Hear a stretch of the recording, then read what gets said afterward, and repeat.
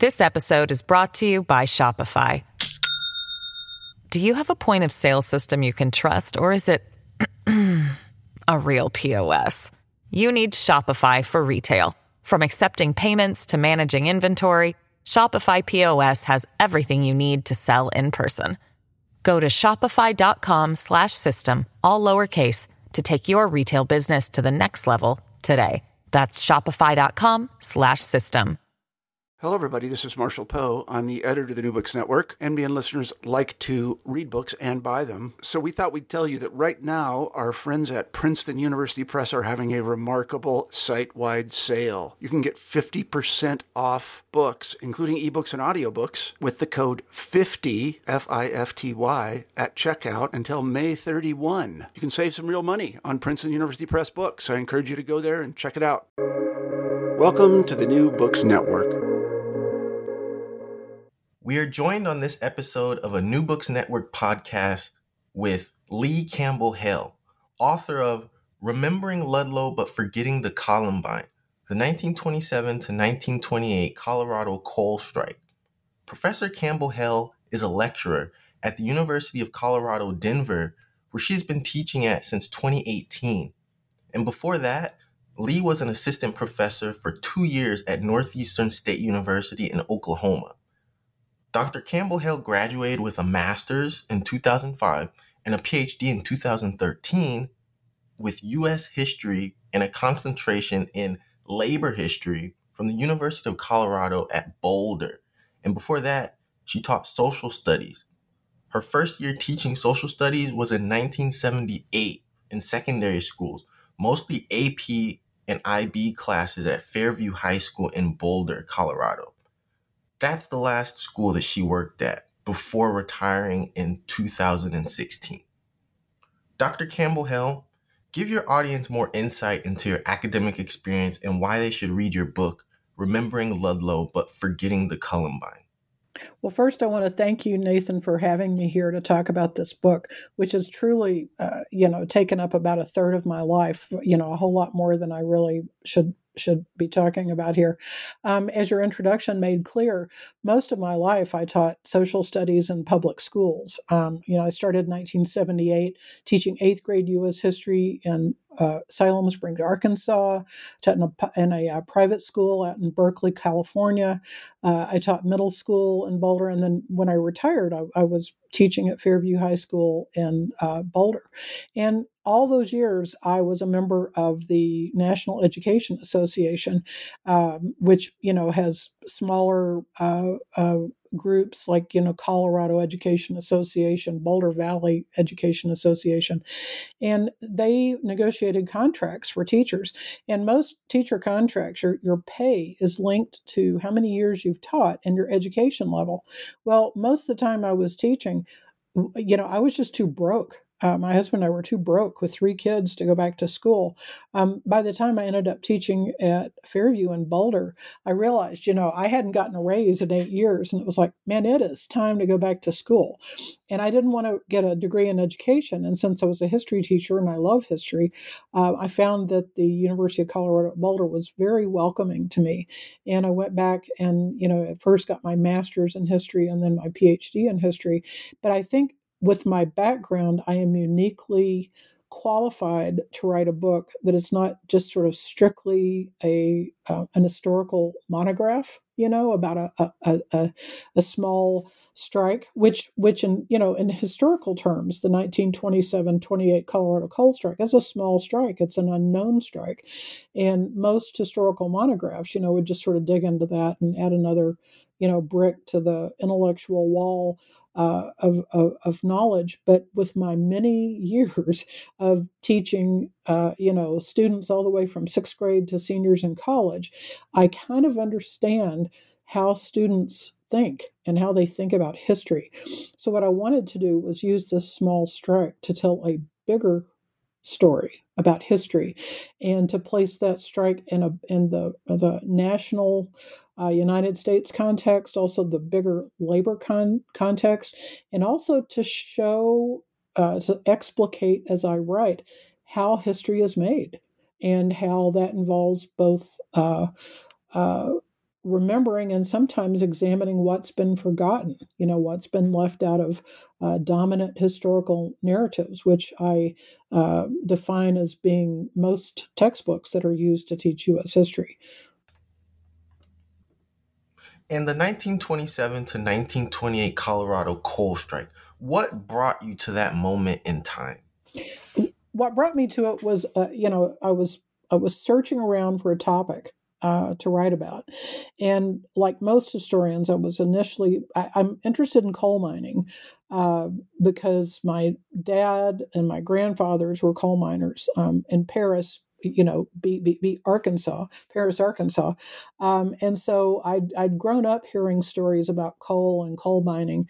And I currently live in Lafayette, Colorado, which is an old coal mining town. This whole part of Colorado had 250 coal mines in it. 100 years ago. So, we are literally in this town sitting right on top of coal mines. And that means that we're sitting right on top of sources, historical sources about coal mining. And so I was interested in it because I knew that there were a lot of records here, but yet almost all the history that's been written about Colorado coal mining has focused on that violent 1913-14 phase of that coal strike that produced the April 20th, 1914 Ludlow Massacre. And so while there's been quite a bit of historical interest in the Ludlow Massacre, you just couldn't find anything about this particular strike. And so when I looked into it, there were a lot of things that initially attracted me to it. The woman who owned the Rocky Mountain Fuel Company, which is let me back up a bit. There was a Columbine massacre, not the one that happened at Columbine High School in 1999, but on November 21st, 1927, there was a coal strike going on, and state police shot and killed 6 striking coal miners and probably wounded about 60 more. And I wondered, why is it that nobody knew about this Columbine massacre and that nobody knew about the strike? And when I dug into a little bit, I found out that the woman who owned the coal company where this Columbine massacre took place, at the Rocky Mountain Fuel Company, her name was Josephine Roach. And she may have been the only woman to have ever owned a coal company in the United States. So I was interested in that, but I was also interested in it because the group leading the strike was the Industrial Workers of the World, the Wobblies. And, having taught U.S. history for, most of my life, almost every textbook said, well, the Wobblies died out because of their intense persecution in World War I. And so my question was, if the Wobblies were dead, how did they lead the most successful strike in Colorado history that we've never heard of? So I wanted to know more about Josephine Roach. I wanted to know more about the Wobblies. And I also wanted to understand how the bigger picture of this strike fit into the overall narrative of U.S. history and labor history, since it hadn't been written about. In what ways is the Colorado coal enigma similar to coal in Pennsylvania or Alabama? We had Mitch Troutman on one of our episodes where he educated us about the bootleg coal rebellion. How does your book maybe relate to bootleg coal, if it does at all? I listened to that interview, and it was a really interesting topic. He is a local guy who has interest in his story, and he made it pretty clear that most of the bootleg coal was in the anthracite. Was an anthracite coal because it really couldn't work with bituminous coal. So Pennsylvania has anthracite coal. Colorado doesn't really. And in fact, there's different grades of bituminous coal that were mined in Colorado. The coal that was mined up in the area around Denver was a kind of bituminous coal called lignite. So it was even more unstable than regular bituminous coal, which was a higher quality down at John D. Rockefeller's Colorado Fuel and Iron, which was based in southeast Colorado. and his was the biggest coal company in the state. His was the one that is usually associated with that long strike and the Ludlow massacre. So while there are similarities in coal all over the United States, coal histories are often unique because they're often intended for local markets. Not always. I mean, there were all kinds of conflicts about what coal got sent where. But Pennsylvania had both bituminous and anthracite, and then Alabama, which actually appears in my book, the coal there, most of that was used to feed the steel mills in Birmingham, the industrial capital of the South. And in the South, in Alabama, you had a lot of black coal miners, but they weren't always mining coal voluntarily. Like there's a really great book out there called, I think it's called Worse Than Slavery. Nope. Yeah, Slavery by Another Name, by Douglas Blackman. And in this book, he talks about the post-Civil War reliance on contract labor, or essentially,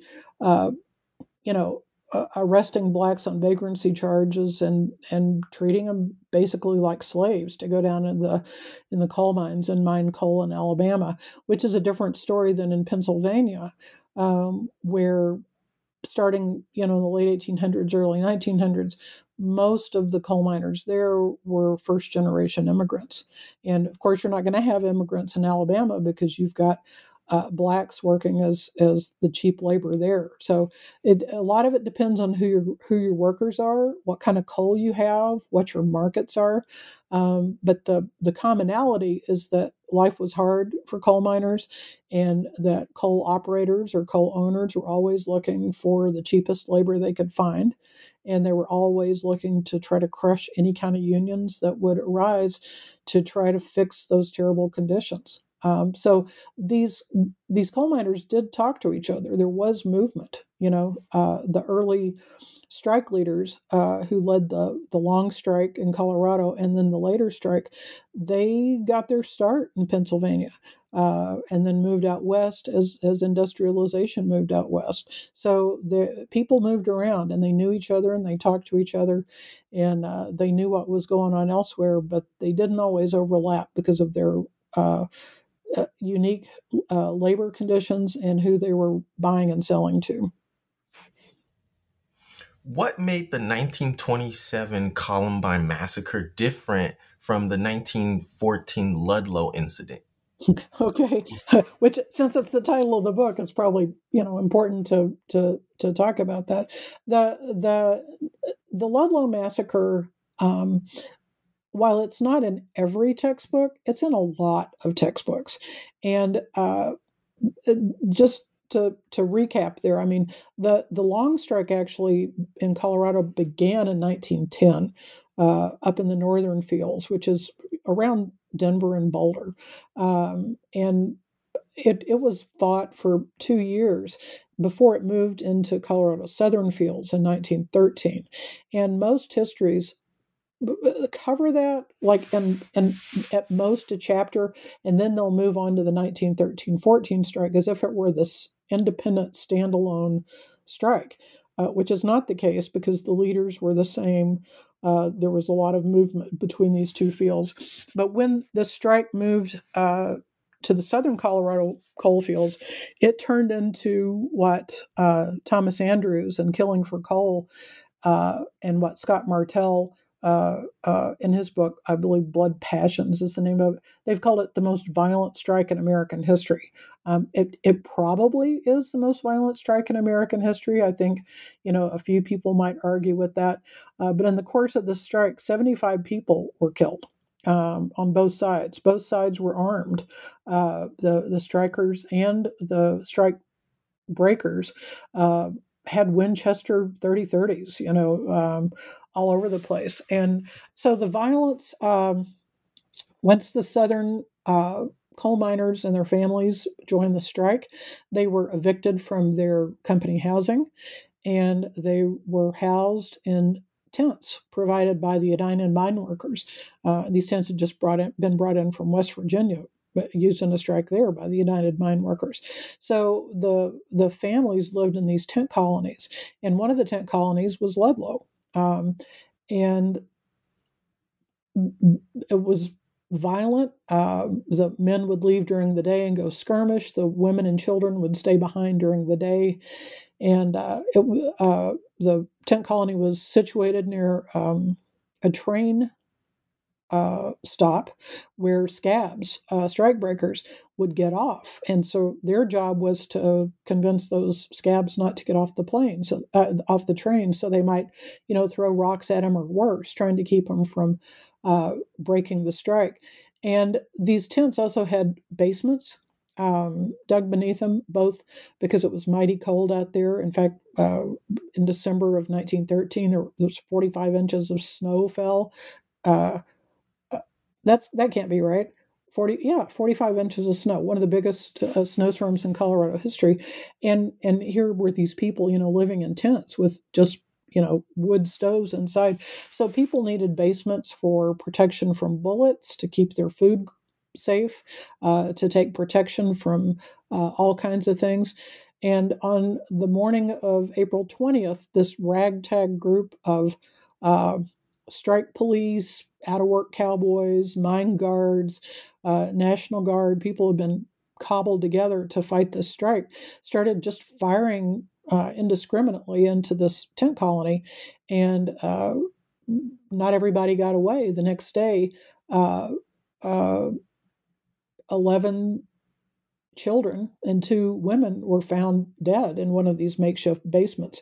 And that became known as the Ludlow Massacre. Even though other people died that day, it was the shock of dead women and children who had been killed in the course of this strike. And it became a huge propaganda event that was played up by the United Mine Workers and by progressives. And, Woody Guthrie later wrote a song about it. So it became the basis of congressional hearings and all kinds of publicity. But the reality is, after that, the miners embarked on what was called a 10-day war and attacked other mining camps. And even more violence, unfolded until Woodrow Wilson, at the behest of women in Denver, sent in federal troops.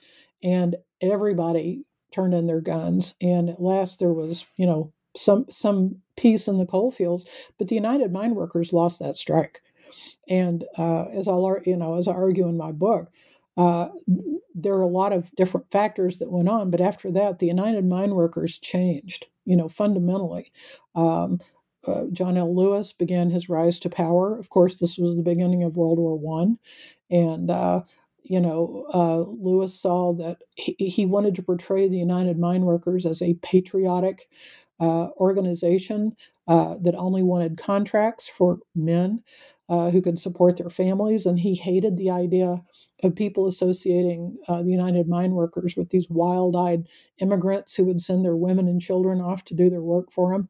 And he went about to begin changing the image and the functioning of the United Mine Workers. So by 1920, he becomes the president, and he stays president till 1960. So it's a fundamental event in his rise to power. But as far as Colorado coal mining goes, the United Mine Workers essentially just pulled out of the state after this and decided to focus on other areas like Pennsylvania, where there was more coal and they already had a presence. So by the time the 1927-1928 strike began, the United Mine Workers was pretty much dead, but the conditions were pretty much the same.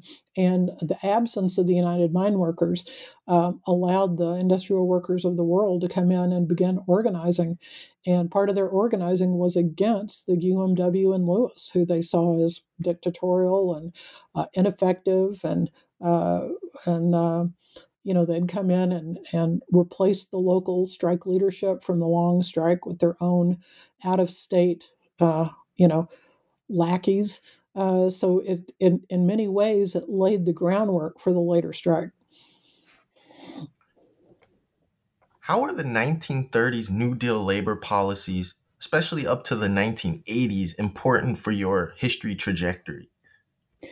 I think one of the that's an interesting question, and I think really that's probably at the heart of what surprised me most when I did this research. I really wanted to know more about Josephine Roach, because she was such a strong, interesting, unusual figure. She's, like I said, probably the only woman who ever ran a coal company. And after the Columbine massacre, she became extremely involved in the company. And she actually invited the United Mine Workers to come in, and she organized a contract between the Rocky Mountain Fuel Company, her company, and the United Mine Workers, which took effect September 1st, 1928. And so one of my questions was, if the Wobblies led the strike, why did the UMW get the contract? And so what I came to understand was that she saw this as a way to get rid of the radicals, and she could bring in somebody who was more conservative in her view. And so this particular strike led to a lifelong personal and professional collaboration between Josephine Roach and John L. Lewis and the United Mine Workers, so much so that her personal attorney, Edward Costigan, went on to get elected U.S. Senator from Colorado in 1930. And Josephine Roach ran actually for first woman to run for governor in Colorado, and she didn't win, but she did come to the attention of Franklin D. Roosevelt. And of course, she was part of this maternalist generation of women. She was already friends with Frances Perkins. She already knew Roosevelt from her earlier days in New York when she was getting her master's degree in Columbia. So in 1935, she was appointed Undersecretary of the Treasury in the New Deal, a position she held for several years. She sat on the committee. Frances Perkins put her on the committee that helped craft Social Security. She was put in charge of a committee to try to come up with a better delivery system for healthcare, for the country.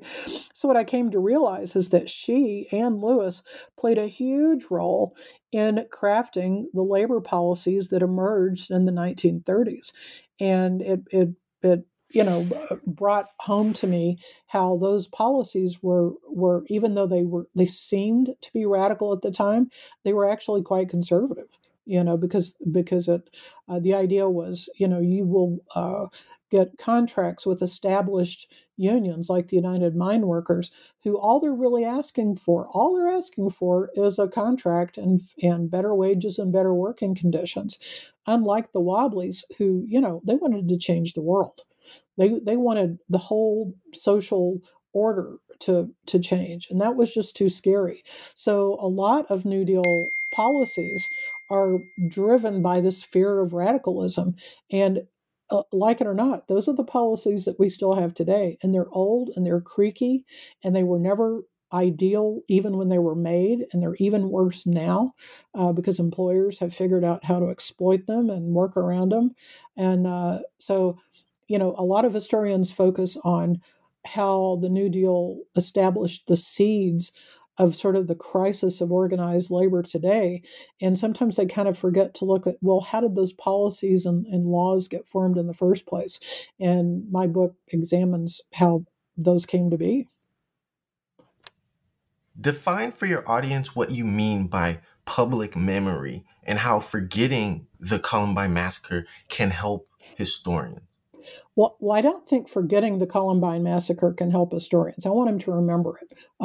So I started doing research on this topic, and at first I was just doing my standard research of what happened, who was involved, all this kind of stuff. And then as a history teacher, as somebody who's been teaching history most of my life, my big questions had to do with, why isn't this better known? And so then I started looking into ideas of history involving public memory, but also public forgetting. So some definitions of public memory, if you look them up, it has to do with the stories, that circulate in communities where people tell each other stories about what happened, and that very definitely happened in Colorado's coal community. And as I cover in my book, a lot of what the people in Colorado who mine coal and their families and their kids, a lot of what they think they remember, they kind of don't remember. They all read the 1942 Baron Bashor book, Out of the Depths, and a lot of them internalized that book so much that it sort of became their reality. But I also grew up in a family of storytellers. A Southern, not always the best educated people, and that's what happened for entertainment. You sit around and you tell stories. And like my dad always said, he's dead. He would just die if he heard me talking here. But he always said, every story either needs a point or a punchline, and he would be appalled at just, I'm sort of drifting here, but these oral community stories, they tell the same stories and then they change over time, but then they become this public memory. But then I started looking at it, and it also involves public forgetting too. And why is it that the people who fought and participated in this coal strike, why did they forget it?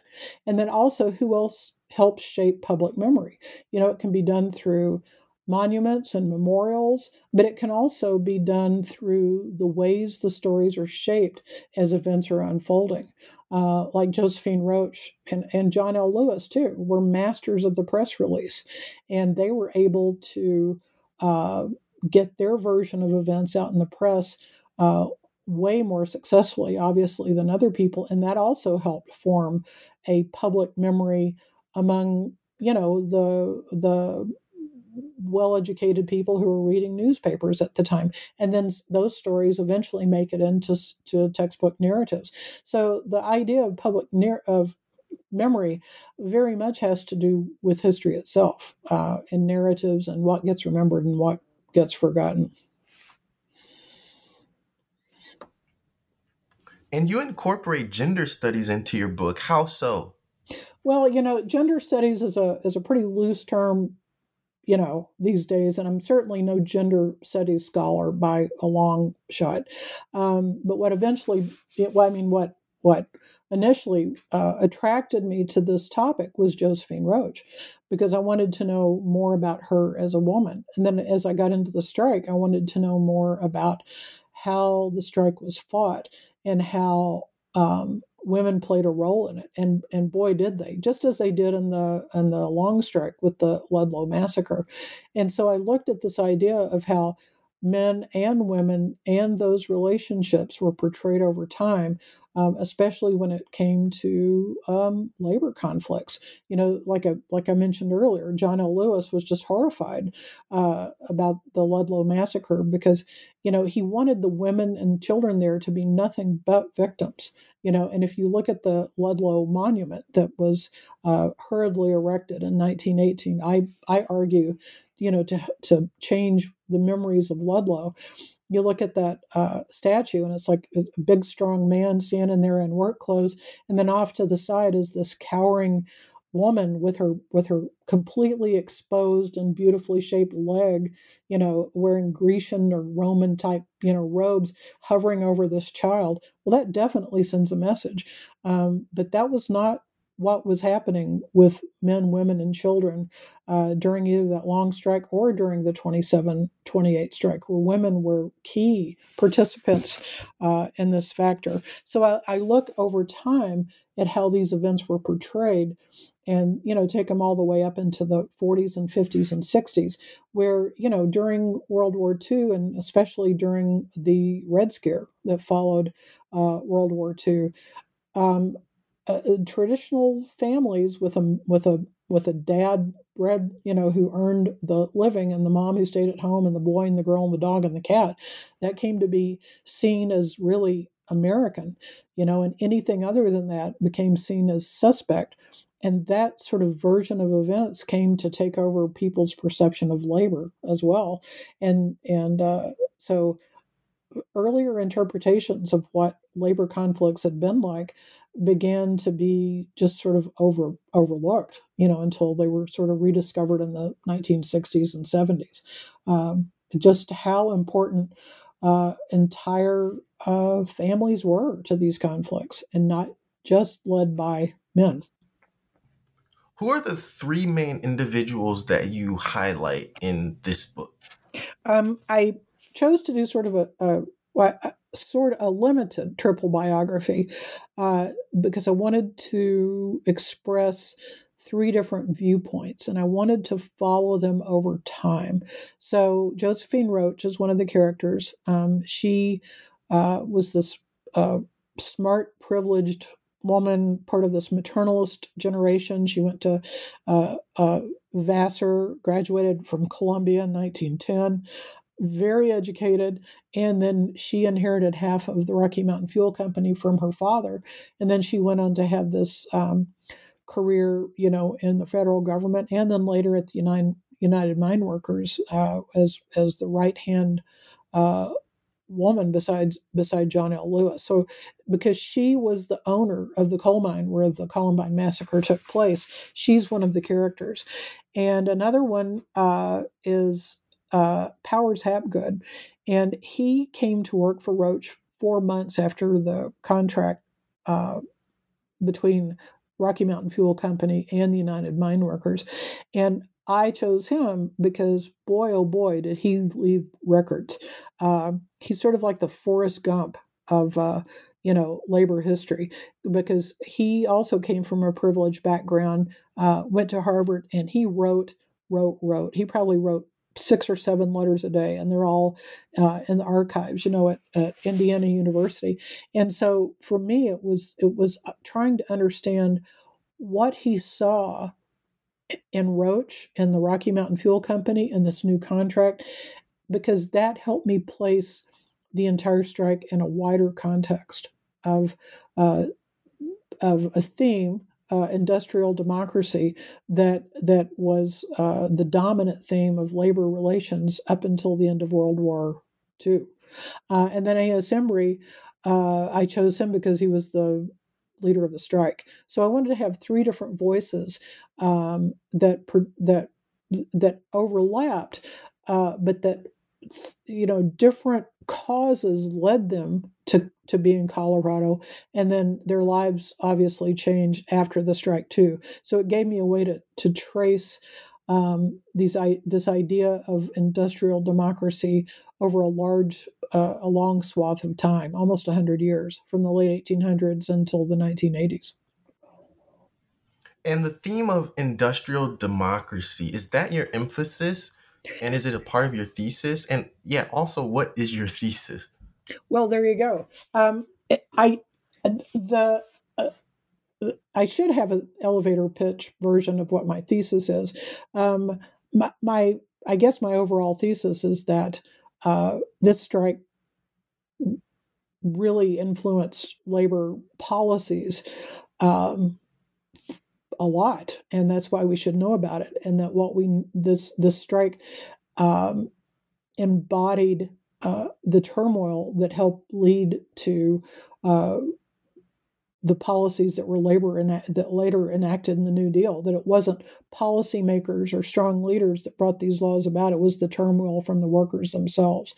And the reason I chose industrial democracy as a theme is because it started in the teens, during World War I, and it was on everyone's lips, all throughout the 1920s and the 30s and the 40s.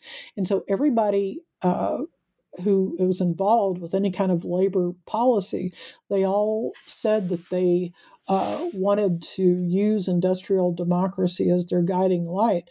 But there was many different definitions of industrial democracy, as there were people who said that they wanted to enact it. And so it provided a mechanism to explore what those different definitions were and what they meant to these different people. For example, Josephine Roach was a progressive, And she very much saw industrial democracy through the lens of enlightened employers and scientific management. And she just saw that she believed that a contract with the United Mine Workers was the epitome of enlightened management and scientific, ways to run your company. So she was pro mechanization.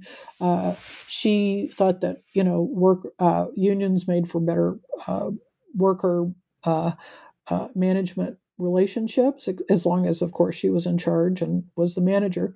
And then Powers Hapgood believed more in the sanctity of the contract. He was more of an American Federation of Labor kind of guy.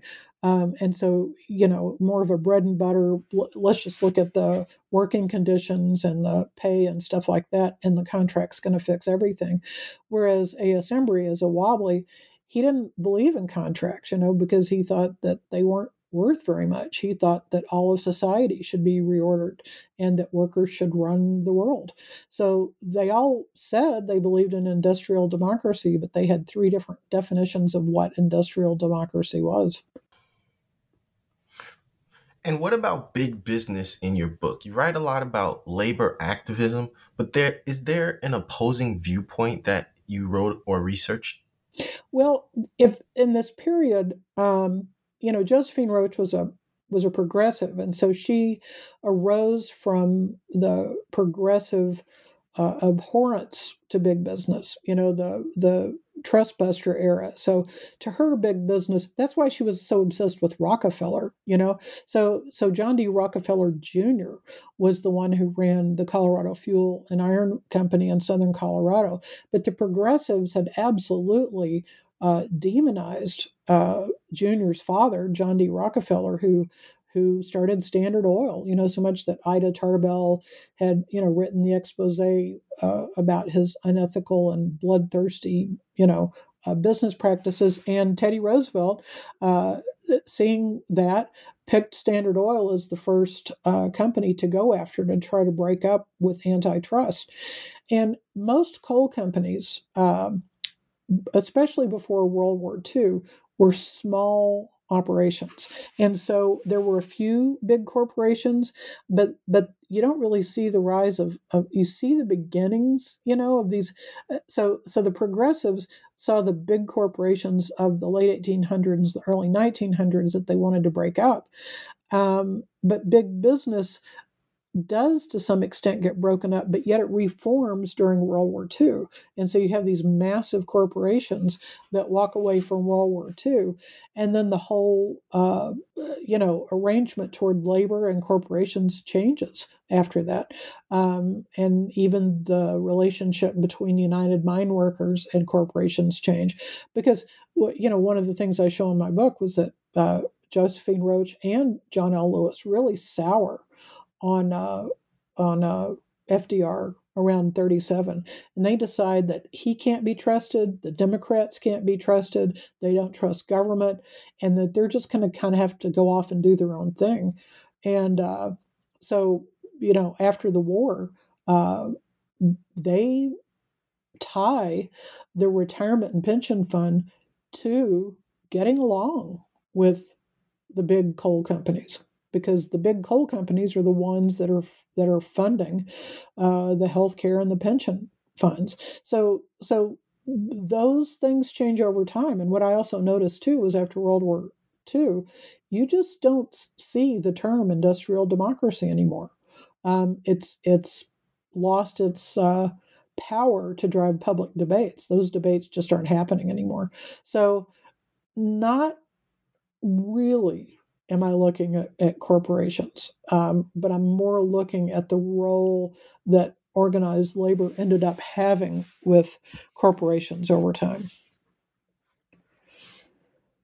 This episode is brought to you by Shopify. Do you have a point of sale system you can trust, or is it a real POS? You need Shopify for retail. From accepting payments to managing inventory, Shopify POS has everything you need to sell in person. Go to shopify.com/system, all lowercase, to take your retail business to the next level today. That's shopify.com/system. The Lewis FDR split, did that change things for coal reformers? It sure did. Yes, it did. The 37 split blew up the CIO, the Committee and then Congress on Industrial Organization, which Lewis had essentially cobbled together in the 1930s, and he ends up leaving in 1940. And so this split between him and Roosevelt, it drove Roach out. It drove a lot of former progressives out. It really brought it in 37. You really see an end to the New Deal. Because you get a new coalition of Southern politicians and Republicans who effectively start killing any kind of New Deal organization.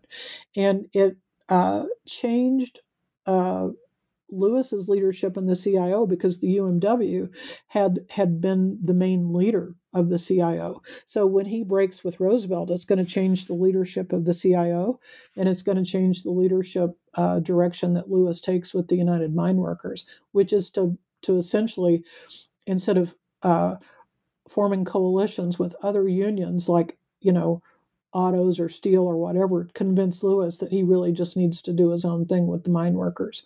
And then eventually that he's going to need to do his own thing with the coal operators and not even with the workers themselves. So it definitely changes things. And what was the white slavery hysteria about?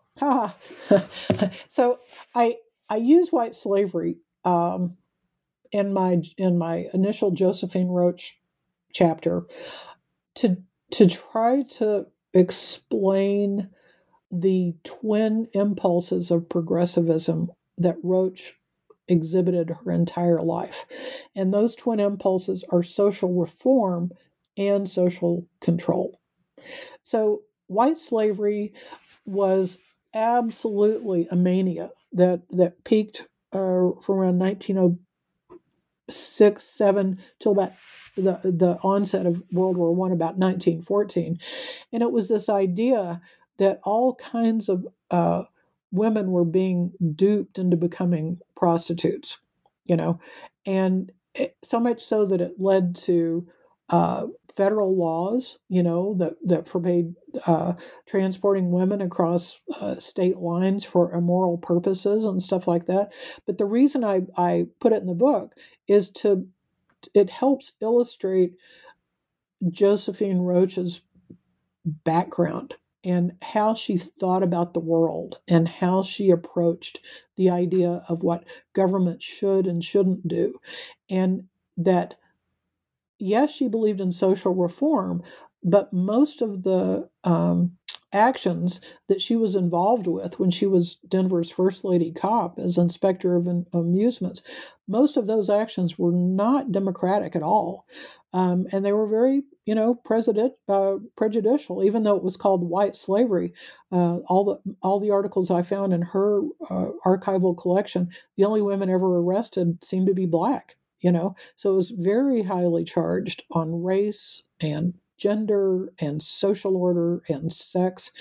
And it very much had to do with her worldview that were twin sides of the same coin, social reform and social control. In what ways then also was Denver as an area part of the greater Midwest and Chicago before and during the coal strike? There always been strong ties between Denver and Chicago. They both had extremely strong progressive movements. They were tied together by railroad, by intellectual causes. The industrial workers of the world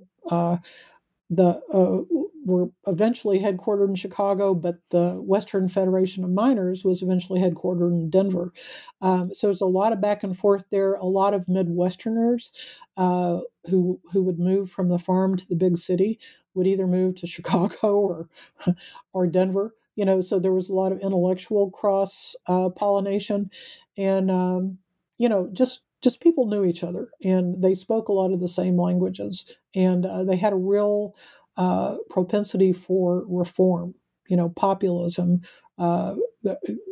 gold and silver questions, and things like that. So there was that connection as well. Did KKK politicians prove some threat to progressives? Yes. Well, by the time that, if you look at the Ku Klux Klan, not the original Klan that arose after, the Civil War, but the Klan that arose around 1915, the progressivism, people argue about when it dies out.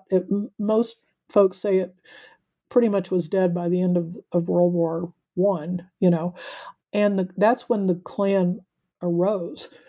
So they didn't directly exist at the same time.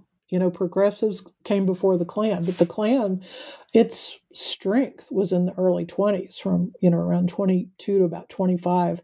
But the Klan played a huge role in this 1927-1928 strike, even though technically it was supposed to have died out around 25, and it was far from dead. It was very much a part of what led to the strike and the conflict. In fact, the strike police were probably all Klan members that had been chosen to reward them for their service in the Klan. And so they had probably already had conflicts with most of these coal miners, who were often immigrants. A lot of them had just come up from Mexico. A lot of them were Catholic. So this was during Prohibition, and these Klan members had been chosen as this sort of honorary Prohibition police, but they certainly did not apply their Prohibition enforcement equally. They especially went after the people who they didn't like, which happened to be immigrants, Catholics, brown and black people, poor people. So it was a huge factor. Rockefeller CF&I, what was it? And because you've mentioned Rockefeller many different times, why is it so essential to your coal history? Well, so the original, the Rockefeller, John D. Rockefeller Sr. Was a pivotal figure, obviously, in the late 1800s and early 1900s, and especially to ideas of progressivism and corporate control, and how anti-monopoly practices, that monopolies should be broken up.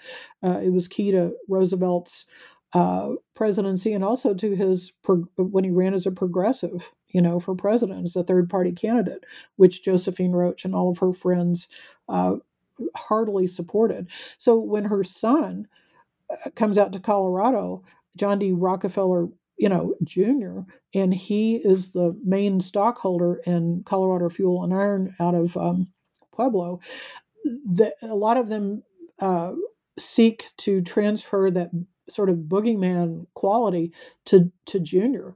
And so Rockefeller Sr. becomes a huge historical figure in his own right after the Ludlow Massacre, when there are congressional hearings held to find out how such a horrible thing could happen.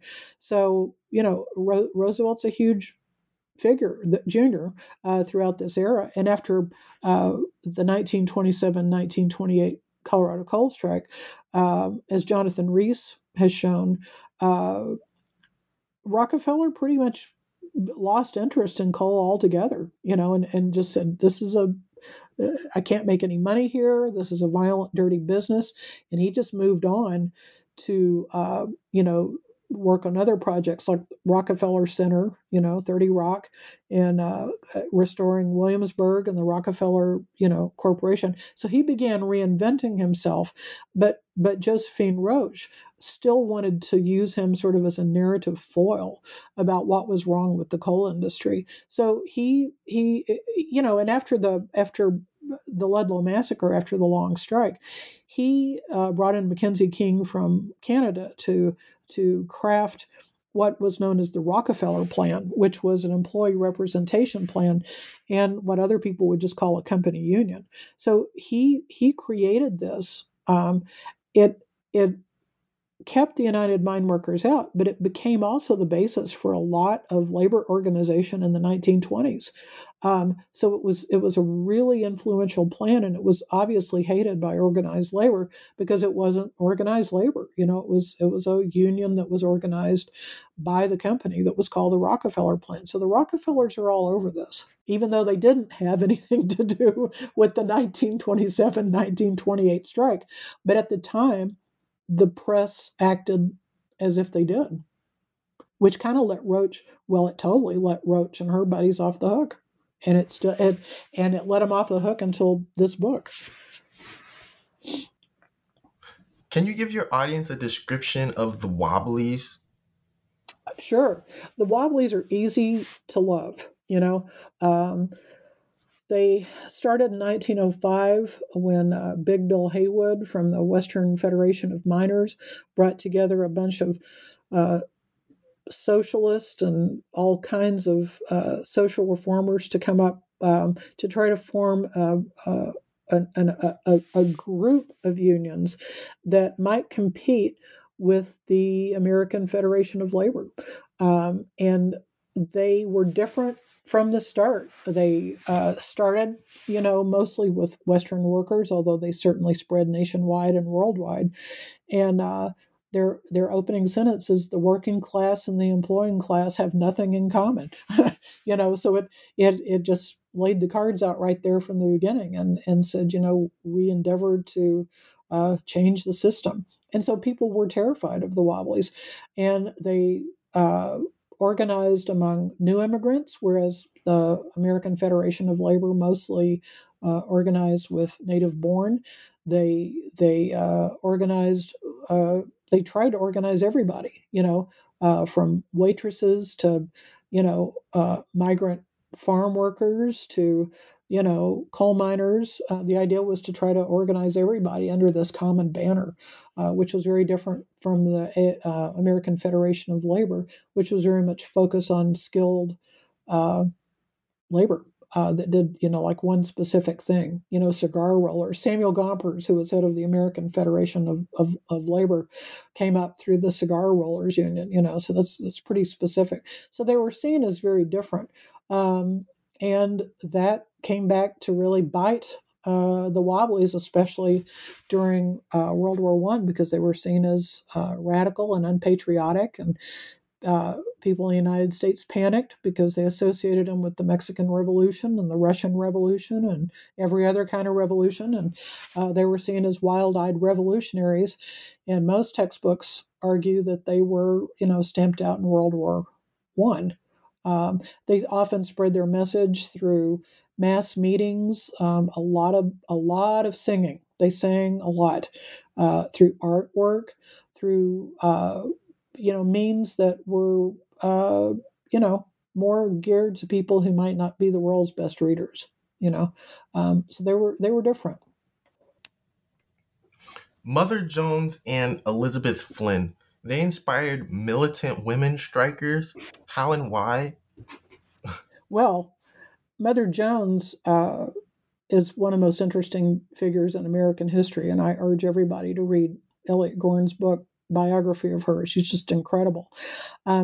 She was fearless, absolutely fearless. But I guess after losing your entire family to disease, there's nothing to hold you back. She was key to organizing coal miners, not just coal miners, but also coal miners. So during the long strike, she was there most of the time, and she was a powerful speaker. She was a really great leader. She really inspired the men, but also the women, the children, and she was out there on the front lines. And Flynn followed her example. She was a young girl in New York City, and she, saw what Mother Jones was up to, and she learned to do that fiery, speaking atop of soapboxes. And, she went off and helped organize miners in Mesabi Range up in Minnesota. And she also was an organizer. And when the strike, the 27-28 strike began, she had given up that life mostly, and she had gone on to she was a an original founder of the American Civil Liberties Union, and so she decided that times had changed and probably more could be done in boardrooms and through legal actions than through whipping up people on soapboxes. But A.S. Embry convinced her to come out to Colorado and speak, and she did. She whipped the crowds up. So it was part of the tradition of women being militant, and women and children being militant participants, not bystanders in the strike. So they were the leaders. In your readings, did you come upon a favorite headline or newspaper story that appeared about the Colorado coal strikes? And what could we maybe learn from it? My favorite headlines, and there are quite a few of them, they all had to do with Amazons. So the newspapers got obsessed with women and their involvement in the strike, and they kept calling them Amazons. So all the headlines that had Amazons in them are my favorites, because I just think that's such a interesting term to think about, and how they're throwing this term around about all these Amazons leading all these strikers. So they're not hard to find. I even found one from the New York Times, which surprised me, but they were just as sensational as all the local newspapers were about labeling any of these women Amazons. So, yep, I like those a lot. What about slogans? Are there any slogans that have resonance today, catchphrases that relate to the coal strikers in Colorado? Well, absolutely. The Wobblies came up with the term solidarity. And it still resonates, and it still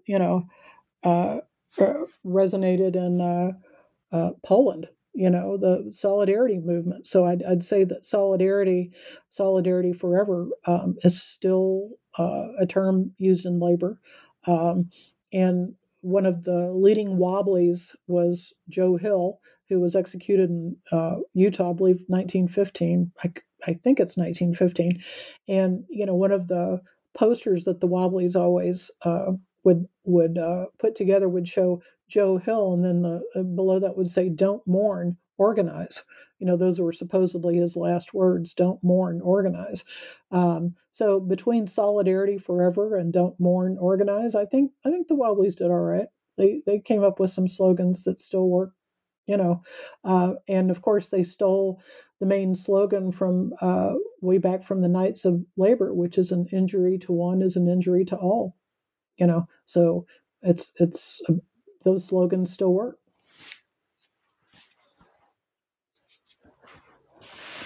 Were there students at coal camps that were forced into child labor? No. No. Even though child labor was so one of the Colorado progressives that Roach associated with was a guy named Edward Keating, who had been editor of the Rocky Mountain News, but then he went on as a representative, and he helped pass the Keating-Owens Act, which tried to outlaw labor, in the progressive era, and the Supreme Court held it was unconstitutional. So a lot of the strike leaders who came to Colorado in the teens, a lot of those had started work in the coal mines when they, especially, obviously boys, had started as breaker boys as early as when they were 8 or 9 or 10 years old. But by the time of the late 20s, kids weren't working. They were in school, So even though it wasn't technically illegal, kids were not working in the mines. But they were joining the Junior Wobblies and, leading their own walkouts and strikes. And I even found an oral history where a guy described being part of the Junior Wobblies, where they would go put on plays in Denver to try to raise money for the strike. So they were involved, but not as workers.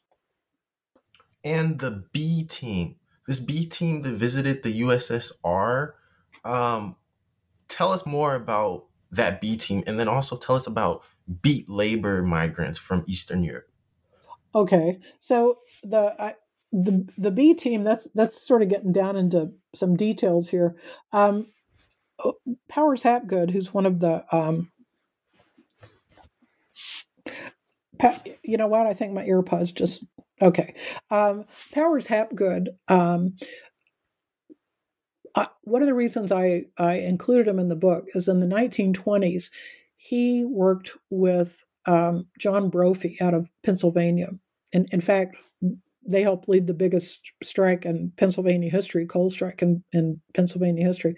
He worked with them, and they started a movement called Save the Union. And they worked to try to defeat John L. Lewis. And Lewis attacked Brophy through Hapgood. He couldn't attack Brophy directly because he was, unimpeachable character.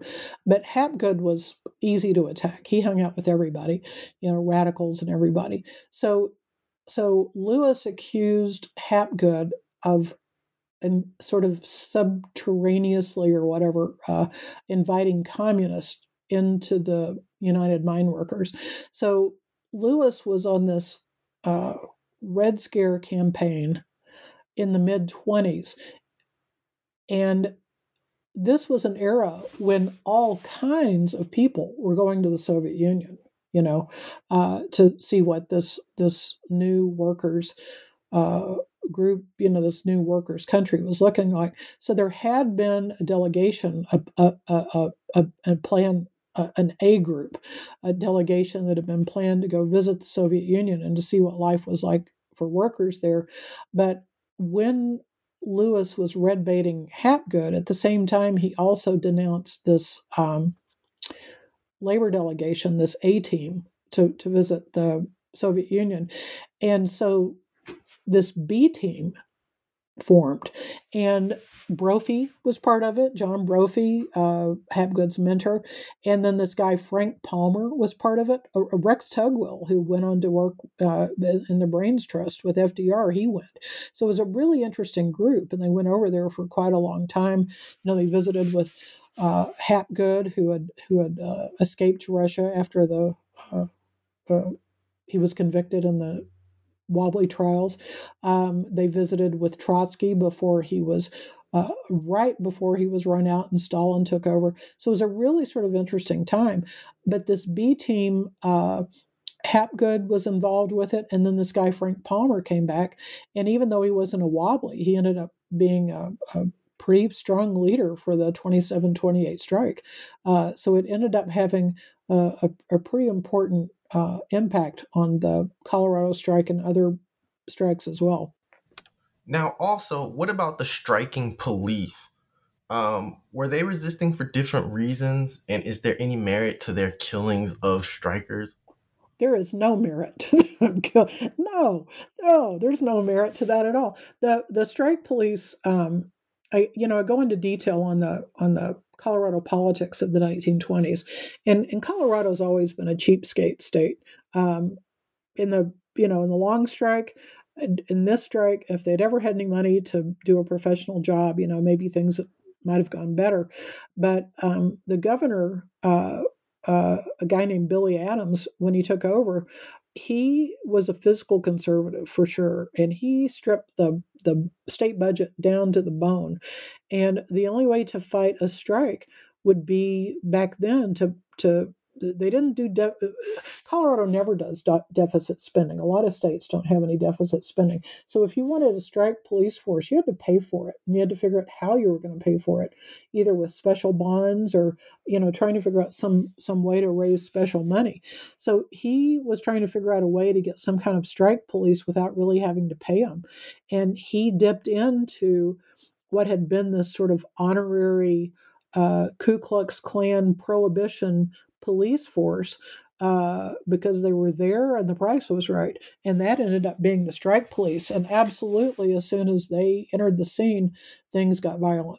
So probably wouldn't have happened without them, without their involvement. You mentioned Mexicans once before, but is there any way that Mexicans could have contributed more to the success of these coal mines?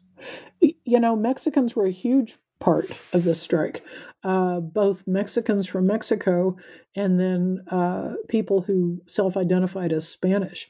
So you asked earlier about one of the contrasts between the earlier Ludlow strike and then this later strike.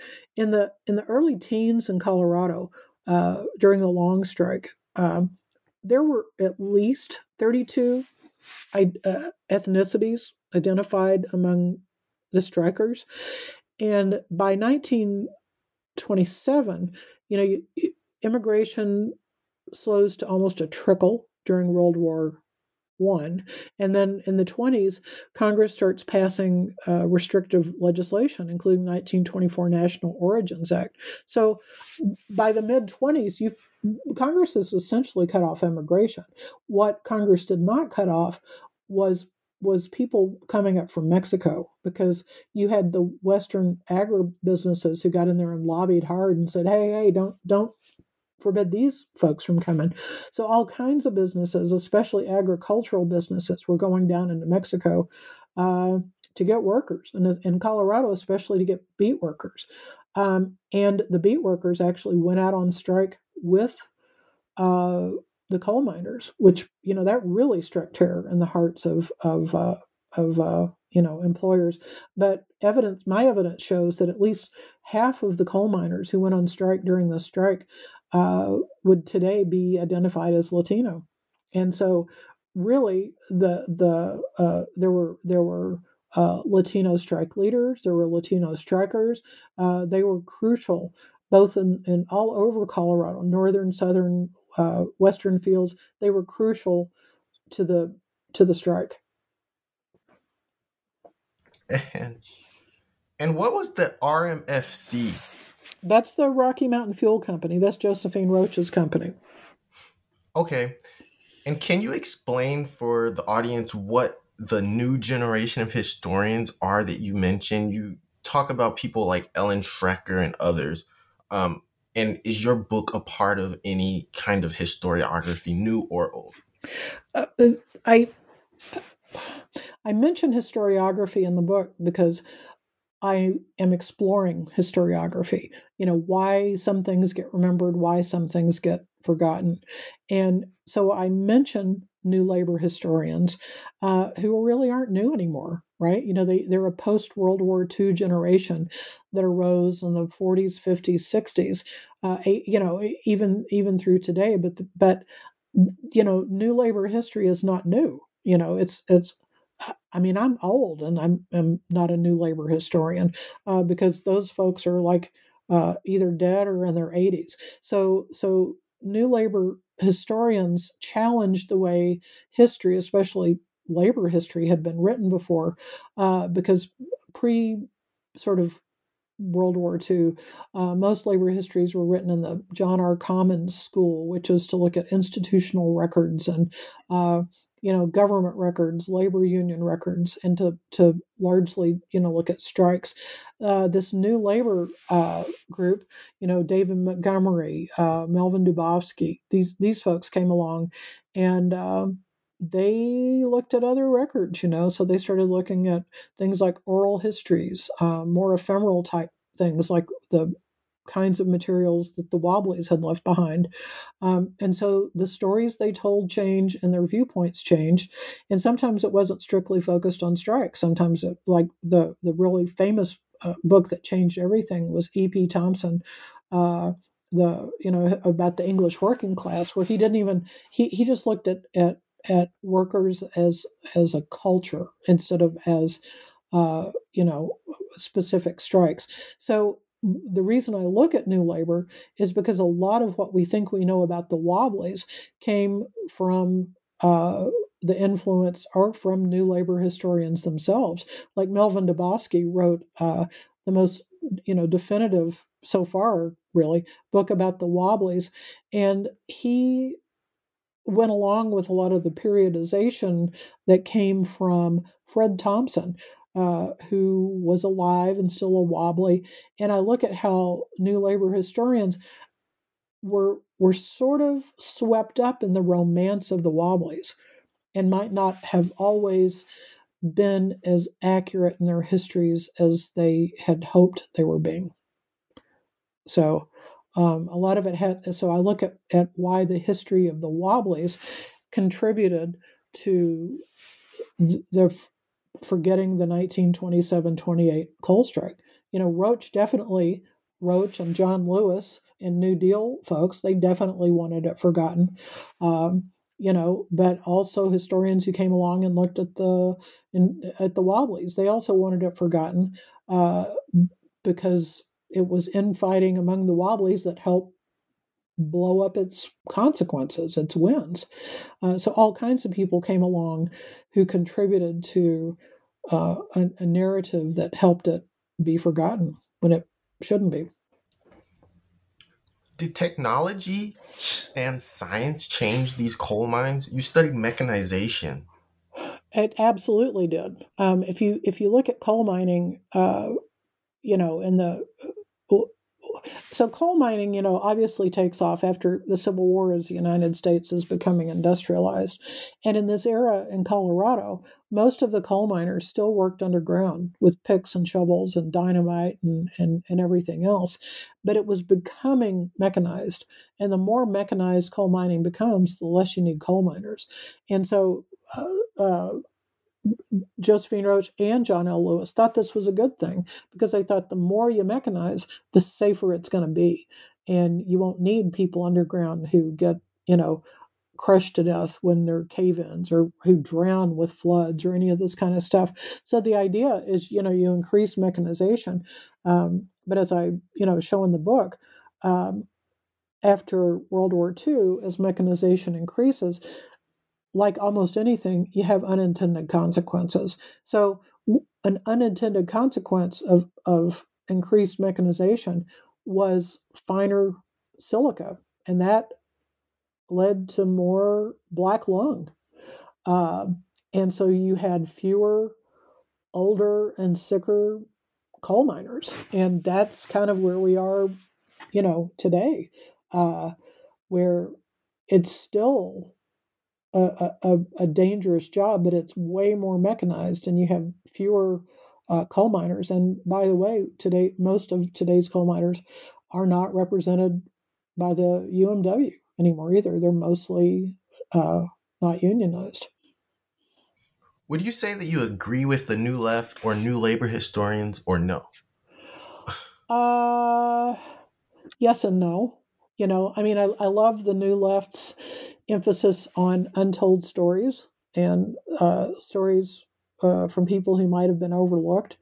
I'm not very doctrinaire. I just try to look at what happened, and I'm neither of.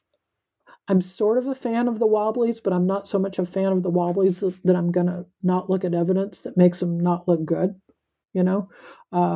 So yes and no, but generally yes, sure, because it involved, using more and greater and more interesting sources and viewpoints and topics and all that kind of stuff. So yeah, the New Left absolutely did an invaluable service to labor history. You bet.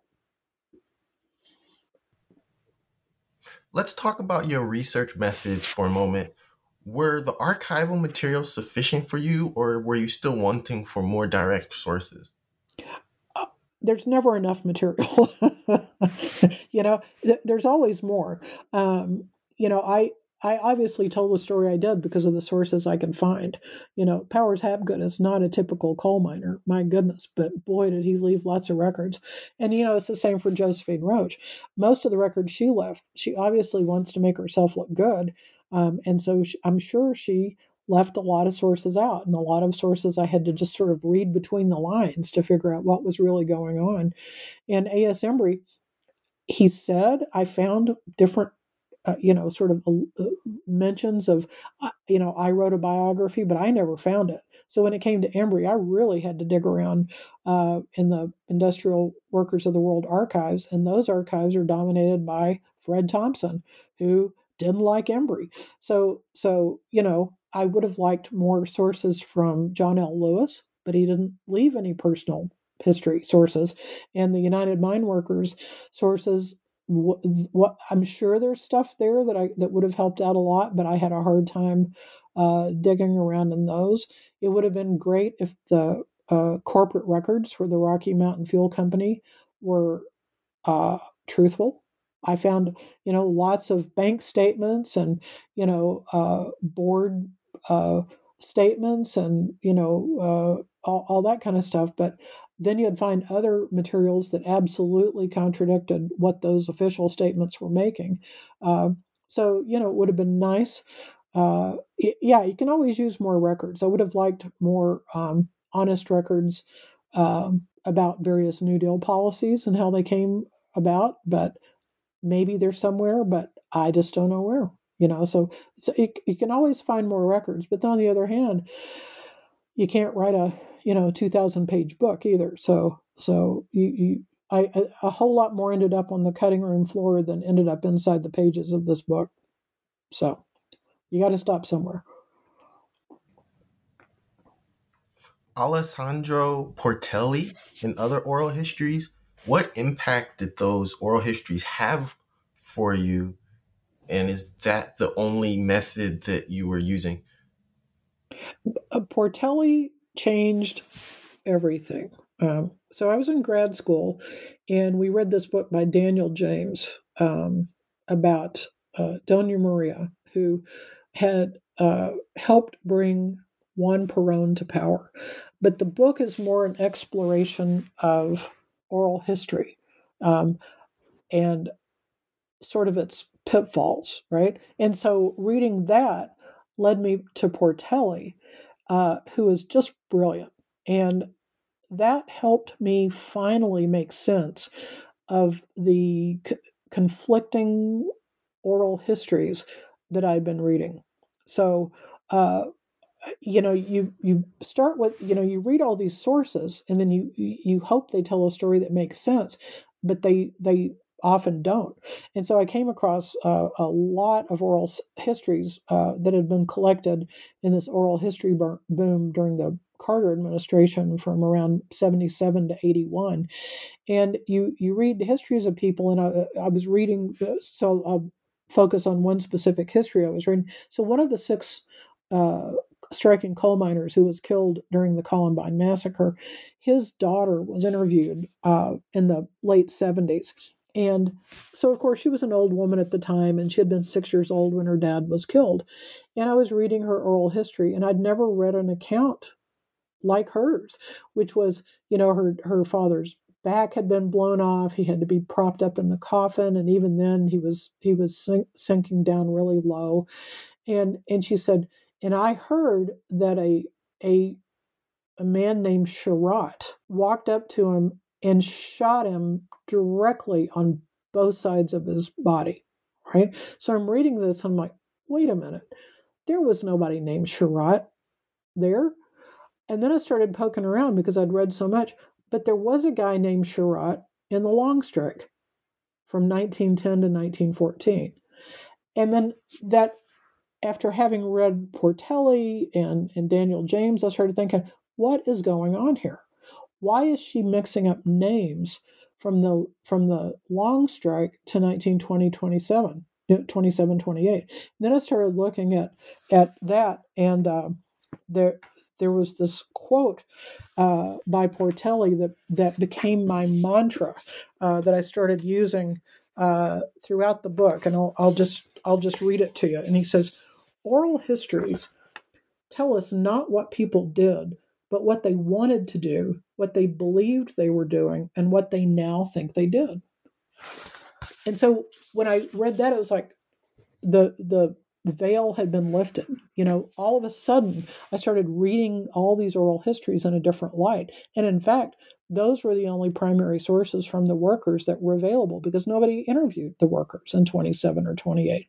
So you look through that in the lens of memory and how histories are constructed through different voices and different memories, and it really shaped the way the story came together. So that did become the guiding principle for the book, about memory and forgetting, and how those memories and get formed, and how the things that we forget are also important too. Is there any new research being done on the 1927 to 1928 Colorado coal strike? And do you see room for improvement? I don't think anybody else is researching it, and there's always room for improvement. So I think the thing I was trying to make clear about this particular book is that it's not just this particular strike. All kinds of strikes were going on during the 20s and early 30s. This is just one of them, and the more we know about labor activism during this period, the more it will change the overall narrative of labor history. The thing that worries me and bothers me the most about labor history, especially in the textbooks that I taught, most of my life, is that it's always portrayed as like, Roosevelt comes into office and he gifts the workers these laws, right? And he gives them permission to form unions, and then they respond by forming all these unions. No, that's not how it happened. Workers were militant, and guys like Roosevelt were scared to death. And that's why those laws were enacted. It was worker militancy that brought the laws about, not the other way around. And the more we know about workers, the more we can correct that. And it'll help speak to our current moment too, about workers are pretty restless right now too, even though membership in unions is at a historic low even now, but workers are more receptive to ideas of organizing than they've been, and it's coming from the workers themselves. It's not coming from political leadership. It's coming from the workers. So the more stories we know about workers and how they've come together, I think the more it changes the narrative. It helps people understand their own empowerment. Are there any new research interest for you outside of this topic? What can the audience expect from you in the future? Well, as a retired teacher, I am very interested in the history of education reform. Reform is, again, it's one of those terms like industrial democracy. Everybody uses it, but they mean something different. And, somebody who, was a lifelong member of the National Education Association, I was really interested at the rise of charter schools and Teach for America, and they're just sort of high class scabs, and so I'm interested in the cloaking of the language of reform and all the issues that swirl around that. So I think that's probably the next thing I'm going to look at. And are you having any sorry. Are you having any seminars or in-person events that people can attend? I have an event at the Boulder Bookstore in Colorado, Tuesday, April 25th. I will be speaking in May at the Lafayette Library, probably on a Saturday. I'm not sure which Saturday, if it's the first or second Saturday of the month. And I will go anywhere, anytime to speak to anybody about this. So I'm hoping to line up some more stuff. The book isn't officially on the market until February 15th, although I can see that there are copies sort of, dribbling out there at this point. But yeah, I enjoy public speaking. I love, being out there and hearing what's on people's minds. So stay tuned. And do you have any final thoughts about the Colorado coal strike? I do. Buy my book and you'll find out all kinds of stuff that you never knew about that strike, but also how that strike fits into the bigger picture of labor history, and also on how history itself is made. New Books Network and your host, Nathan Moore, thank Lee Campbell Hale, author of Remembering Ludlow but Forgetting the Columbine, the 1927 to 1928 Colorado coal strike. Her interview with us was great. We should also send appreciation to the University Press of Colorado. To hear more new podcast episodes, subscribe or visit the NBN website.